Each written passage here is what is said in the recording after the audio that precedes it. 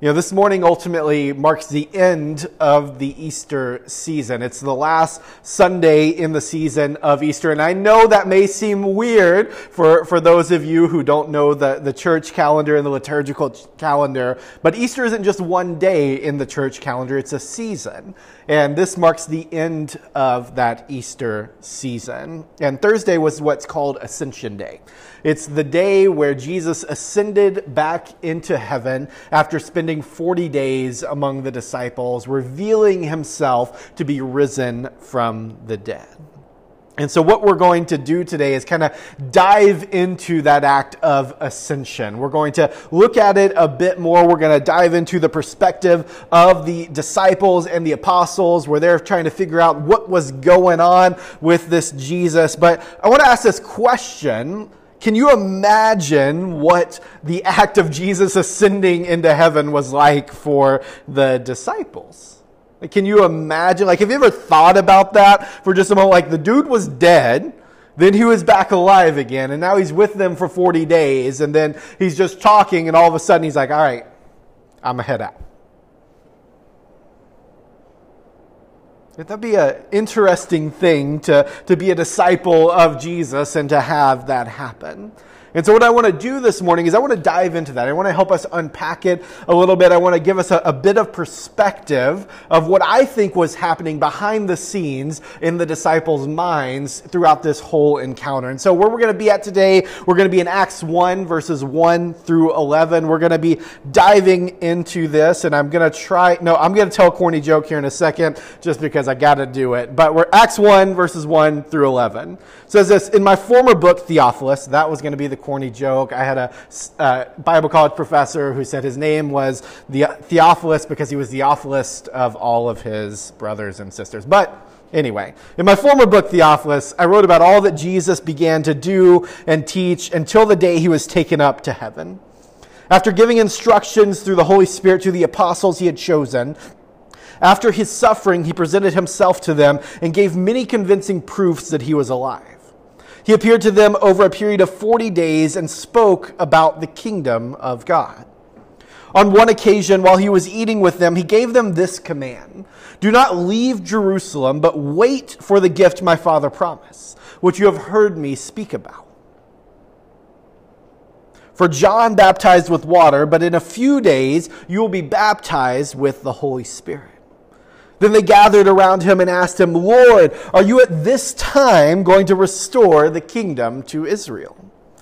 He said to them, it is not for you to know the times or dates the Father has set by his own authority, but you will receive power when the Holy Spirit comes upon you.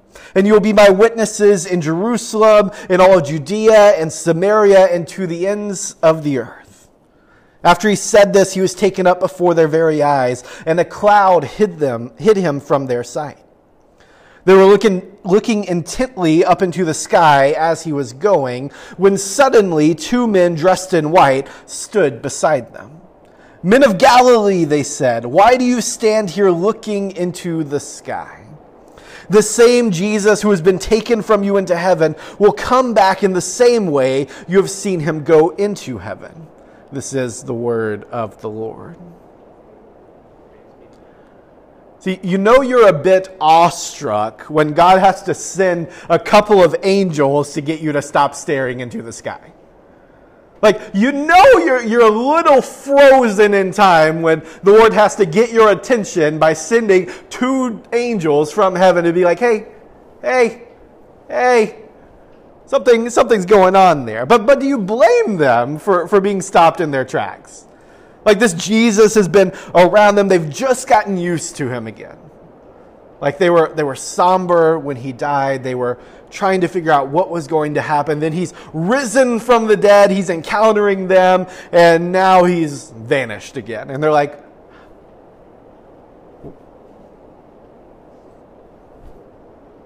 see, and not only is Jesus gone, not only is he gone, but everything seems to be the same on the surface. Everything seems to be the same. See, the disciples expected Jesus to bring a physical kingdom. That's what they were expecting the first time when he's doing his triumphant entry into Jerusalem, and then he's crucified, and they're like, okay, I guess this wasn't the dude, and then he comes back, and they're still expecting this physical kingdom, despite our text telling us that Jesus was teaching them about the kingdom of God throughout his 40 days. And yet they still haven't gotten it then. Despite spending 3 years with Jesus and then witnessing him defeat death, they're still focused on an earthly kingdom instead of a spiritual one. See, I think this context helps us to see why the disciples are so caught off guard by Jesus. See, the kingdom, and this is something we must understand, the kingdom is an eternal, worldwide kingdom. It's not a temporary national one. And this is what the disciples were thinking. They were thinking that this was just about Israel. Still, it was just about the restoration of Israel. But God was looking beyond that and thinking about the restoration of all mankind.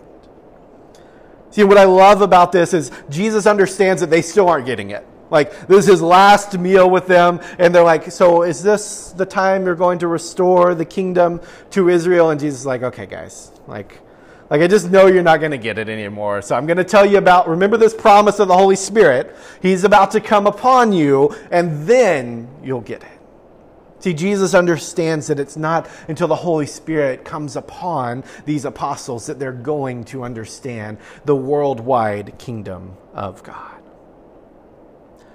And that's what I love about this. See, they asked Jesus if he's going to restore the kingdom, and he kind of just brushes them off a bit. He's like, that's not for you to know. That's for the Father to know. And then he reminds them of the inclusivity of the kingdom. And that's something that I love, is that Jesus instantly, he doesn't rebuke them. He's just like, guys, come on. I'm going to refocus you just for a second. I'm going to refocus you to this mission that I have for you. And then he's taken up into heaven. And all the disciples can do is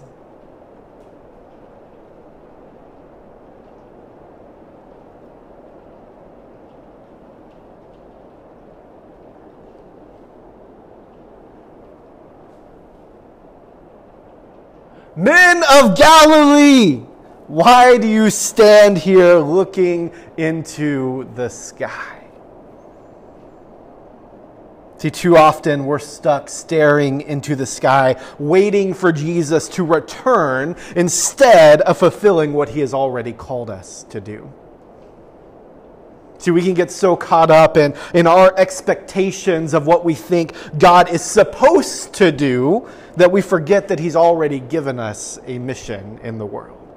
This wasn't the first time that the disciples and the apostles heard this mission of God to go into all the world and make disciples. This isn't the first time they're hearing this, but they expected something different. They expected an earthly kingdom to come at that moment.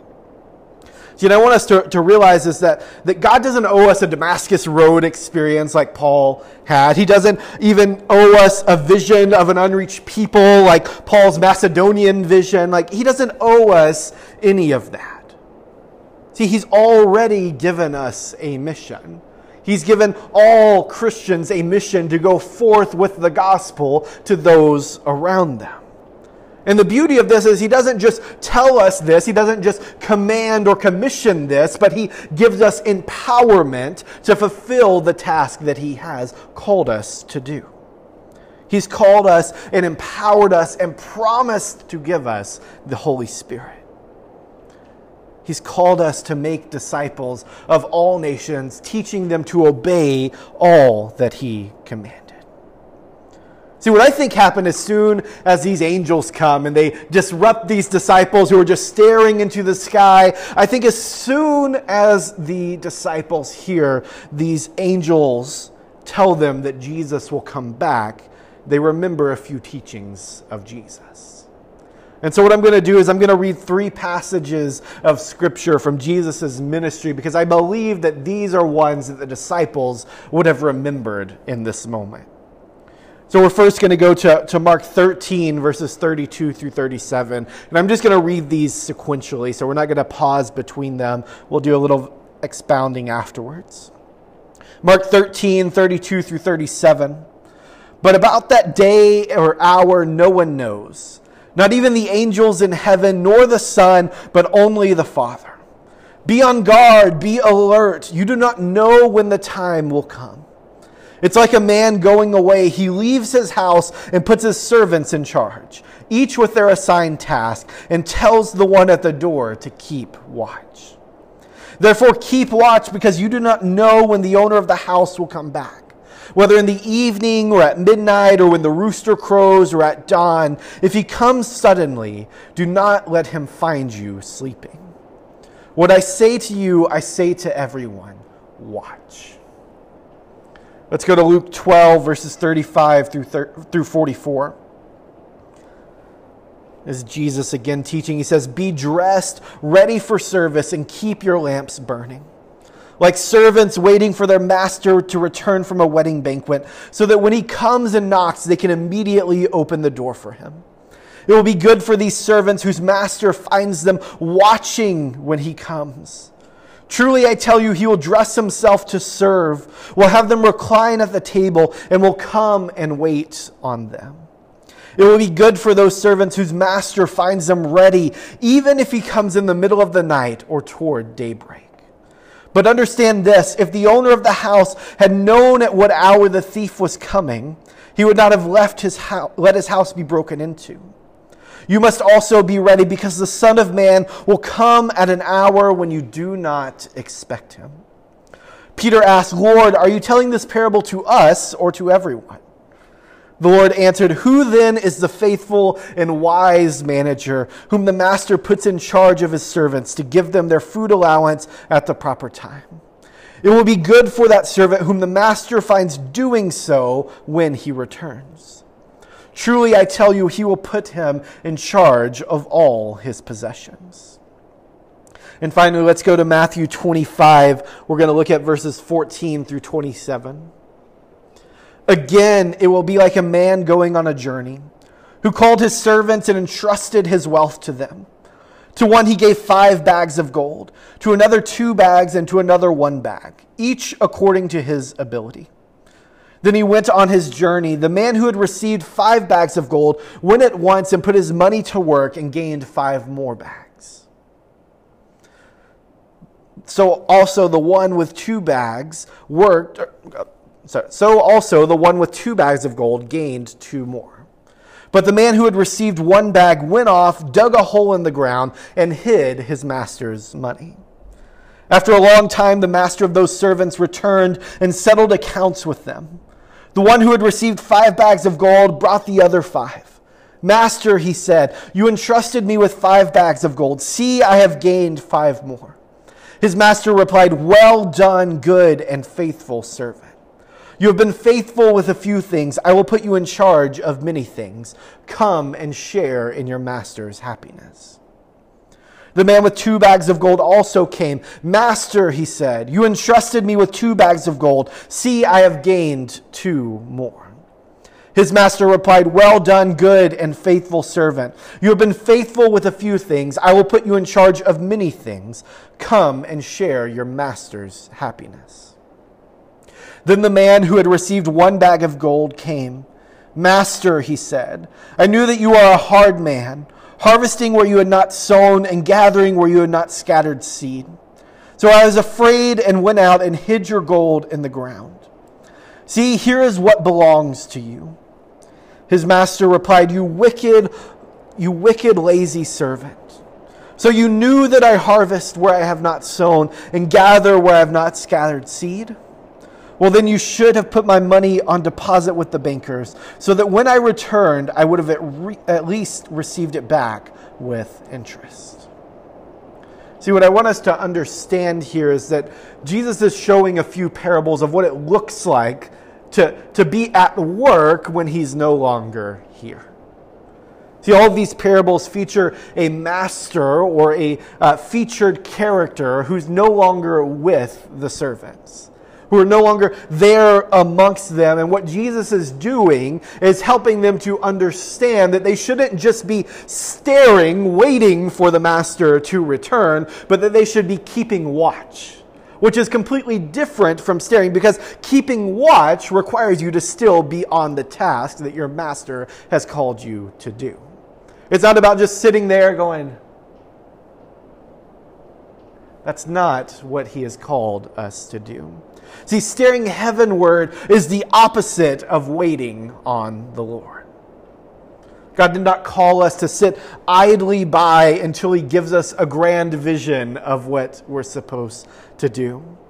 See, he's called us to be about his business by loving him with all of our hearts, our souls, our mind, and our strength, and by loving our neighbors as ourselves, by proclaiming the gospel to them. See, we can't just sit around and stare longingly for God to return. See, I know that's a temptation, and it's easy to just be like, oh God, please come back right now. It's getting bad out there, God, I need you to come back. And while, yes, we should yearn for the returning of the Lord, we must realize that he has given us a task until he returns.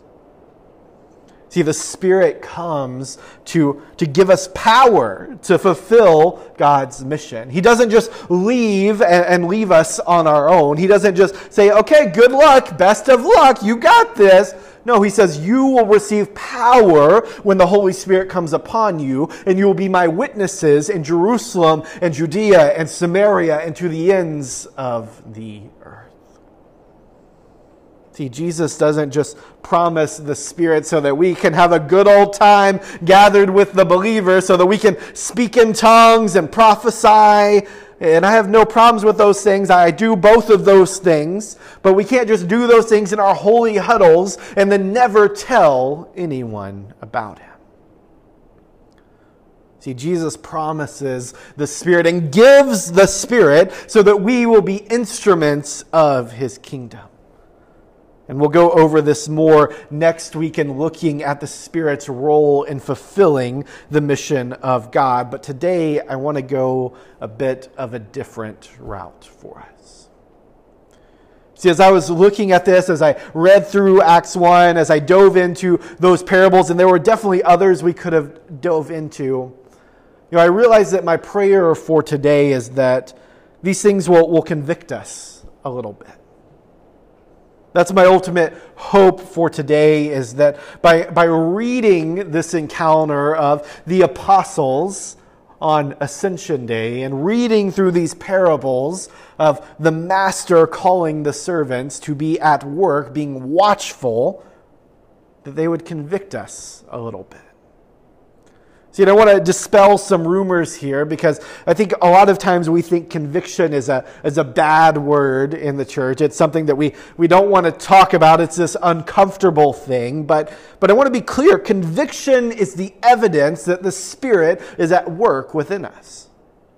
Conviction is evidence that the Spirit is at work within us.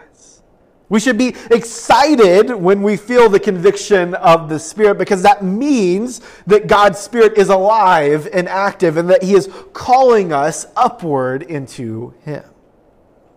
And I also want to be clear that the goal of conviction is not shame. I think too often we think conviction is all about shame. It's about making us feel bad. But that's not the goal of conviction. The goal of conviction is transformation. The reason that God's Spirit convicts us is so that we can see our error and then respond and allow him to transform us and go after his way. See, I think the ultimate difference and what matters what ultimately matters is how we respond to conviction. See, I think we can choose, and too often I think we choose to feel like we don't measure up, and then that we never will. We think that conviction brings us shame. But the proper response to conviction is to, yes, let's feel like we don't measure up, because conviction is showing us that we have failed to do what God has commanded us to do. But then it's realizing that the Spirit can transform us. It's saying, yes, I don't measure up, but by your Spirit, God, I know that you can transform me. By your Spirit, I know that things can be different. Ultimately, the choice is ours in how we respond to the conviction of the Spirit. We can wallow, we can say that we're not good enough, that we never will be, that we're only dirty, rotten sinners, or we can see that, yes, I was a dirty, rotten sinner. Yes, I didn't do these things that the Lord has called me to do, but I know that He can transform me. See, I hope that we'll stop staring into the sky, just waiting and longing for the Lord instead of being about His business. See, I think if we'll take a moment to realize this, the world around us is active in spreading their vision for the future. And it doesn't involve the random end of the world quickly. See, and we know that, yes, Jesus will come back. We see that in the scriptures that we've read this morning. But our goal isn't to just be like, Jesus, come back. It's getting real bad out there. He tells us to go forth. And we must be about His business. I hope that we'll begin to be instruments of God's kingdom. See, and I think as we look at Acts 1 that the apostles were convicted when they realized that they didn't understand the kingdom of God. See, I think as soon as they hear those angels telling them this, as soon as they hear this Jesus telling them that this kingdom is worldwide, that it's beyond what they have in their minds, that they begin to respond a bit differently. See, and I think they could have just walked away defeated at that moment, feeling like they were never going to get it. Because after all of their experience, we can read through the New Testament, we can read through the gospel accounts, and time after time we see the disciples, the apostles, just not getting it. They're constantly not understanding the way of Jesus, but that's not what they did. They didn't walk away. They didn't think that, I'm always going to be stuck this way. Instead, they did what Jesus asked them to do. And the first thing that Jesus asked them to do was wait on the promise of the Holy Spirit. And they did that, and they allowed themselves to be transformed by the inworking of the Spirit. Now, did they do everything perfectly after this? Not at all. Like, in fact, Peter, the dude who's supposed to be the leader of this church, who's supposed to keep all the brothers in line, we see the Apostle Paul later on confronting him over sin in his life. See, the reality is that we are not always going to measure up. We're not always going to measure up, and we will feel the conviction of the Spirit when we sin or lean into complacency or think about just the things that we want.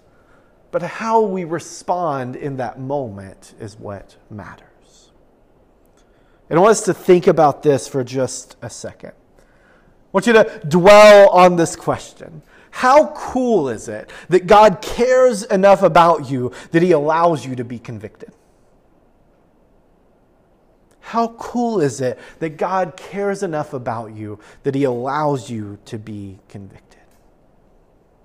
See, God could just allow you to continue on, to keep going your own way, but instead, through conviction, He provides a reminder of what it means to follow His way. Again, conviction is evidence that the Spirit is at work within us. See, conviction isn't a result of an angry God or a God who just wants to get His way. Conviction is an expression of God's kindness, His patience, and His love. It is a good thing. It is a joyous thing. It's an expression of who God is, because His desire is for us to be under His dominion. Yes, it is for us to follow Him, but He doesn't do this by just beating us down. He does this by inviting us to follow Him. He's patient with us when we fail. No matter how many times we walk away, the Spirit is there providing conviction, leading us back into His truth. So this morning, what I want us to do is, I just want to encourage us to stop staring. I want to encourage us to just stop. Is that you, Jesus?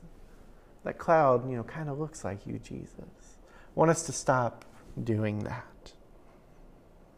See, I think it can be really easy for us to look around and become paralyzed because we can't see Jesus. We don't see Him at work. We see things getting worse and worse. We see gross sin. We see perversion all around us. And it can be easy to feel defeated in that moment. It can be easy to feel like there's no hope for ourselves or for the world around us. But we know this is not our reality. We know this is not the reality because our reality is that God is still at work in the world today. But I gotta let us in on a secret. And it's not really a secret, but I gotta let us in on this. The way that God is at work today is through His people. He is at work through you and me, and He's empowered us to carry out His work through the Spirit. He has made us ambassadors of the kingdom of God, empowering us with His Spirit to go forth into all the world. So we don't have to be paralyzed and stuck staring into heaven, waiting for Jesus to just put an end to it all. We've been given a commission. And we've been given the tools needed to transform the world by spreading the good news of the kingdom of God. See, God doesn't just give us the commission, He gives us the tools necessary to be ambassadors of His kingdom. See, and the reality of this all is that, yes, one day Jesus will return. And while those of us who know Him will be rejoicing over that, there will also be great sorrow when Jesus returns. And I think that's a reality that we often fail to understand, is that there will be great sorrow for those who do not know Him. But we know that God's heart is for all to be saved and for all to follow Him. And that's where we come in as the body of Christ, is realizing that we're not supposed to just look around at the world around us and being like, God, this place is dirty, it's unredeemable, it's completely separated from you. Because while it is dirty, while it is sinful, the reality is that it is redeemable. It is redeemable. And it's our job to take that message to the world. Realizing that we have been given hope in Christ and that the world desperately needs that hope. So I want to challenge us to get out of our own heads a little bit. To stop thinking about what we think the kingdom of God is. Just like the disciples thought the kingdom of God was just for the land of Israel, to get out of our head a little bit and realize that this is a worldwide kingdom. It is an eternal kingdom. It is God inviting us to be His children. So what I want us to do is I want us to make the most of our time here. Our time here on earth by allowing the Spirit to convict us. Let's seek the conviction of the Spirit. Let's not just see it as something that is we don't want to talk about because it's uncomfortable. Let's seek the conviction of the Spirit. Let's ask God to convict us in the ways where we don't follow Him the way that He would have us. Let's ask for the Spirit to empower us. And finally, let's ask the Spirit to transform us, not just bringing us conviction, but working on our hearts so that we would be able to respond to Him well. So that we would be transformed day by day more and more into the image of Christ. Let's ask Him to transform us, not just for our own sakes, Not just so that we can say that we're sanctified or that we're blessed and highly favored or that everything's going great for us. Let's also ask him to transform us for the sake of our neighbors, for the sake of the world around us. See, God is at work. He's at work in us, and he wants to be at work through us. He's calling us to follow after him. And it's time for us to stop staring. It's time for us to stop staring and allow the Spirit to transform us so that we are transformed both internally and externally. Let's pray.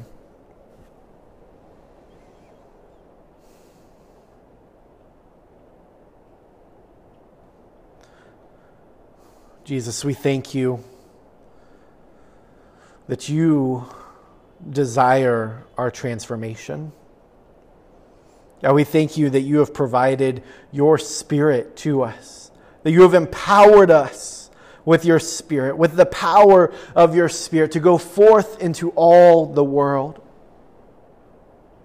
spreading the good news of the kingdom of God. Holy Spirit, I ask that you would convict our hearts, that you would show us the ways in which we're not following you, and that you would soften our hearts and allow us to be transformed by you, Holy Spirit. Father, I pray that you would keep Jesus always before us, that we wouldn't just stare into heaven, just simply waiting on him to return, but that we would be watchful, knowing that he is coming back, and therefore we should be at work. Holy Spirit, I ask you to move in our hearts and our minds. It's in Christ's name that we pray. Amen.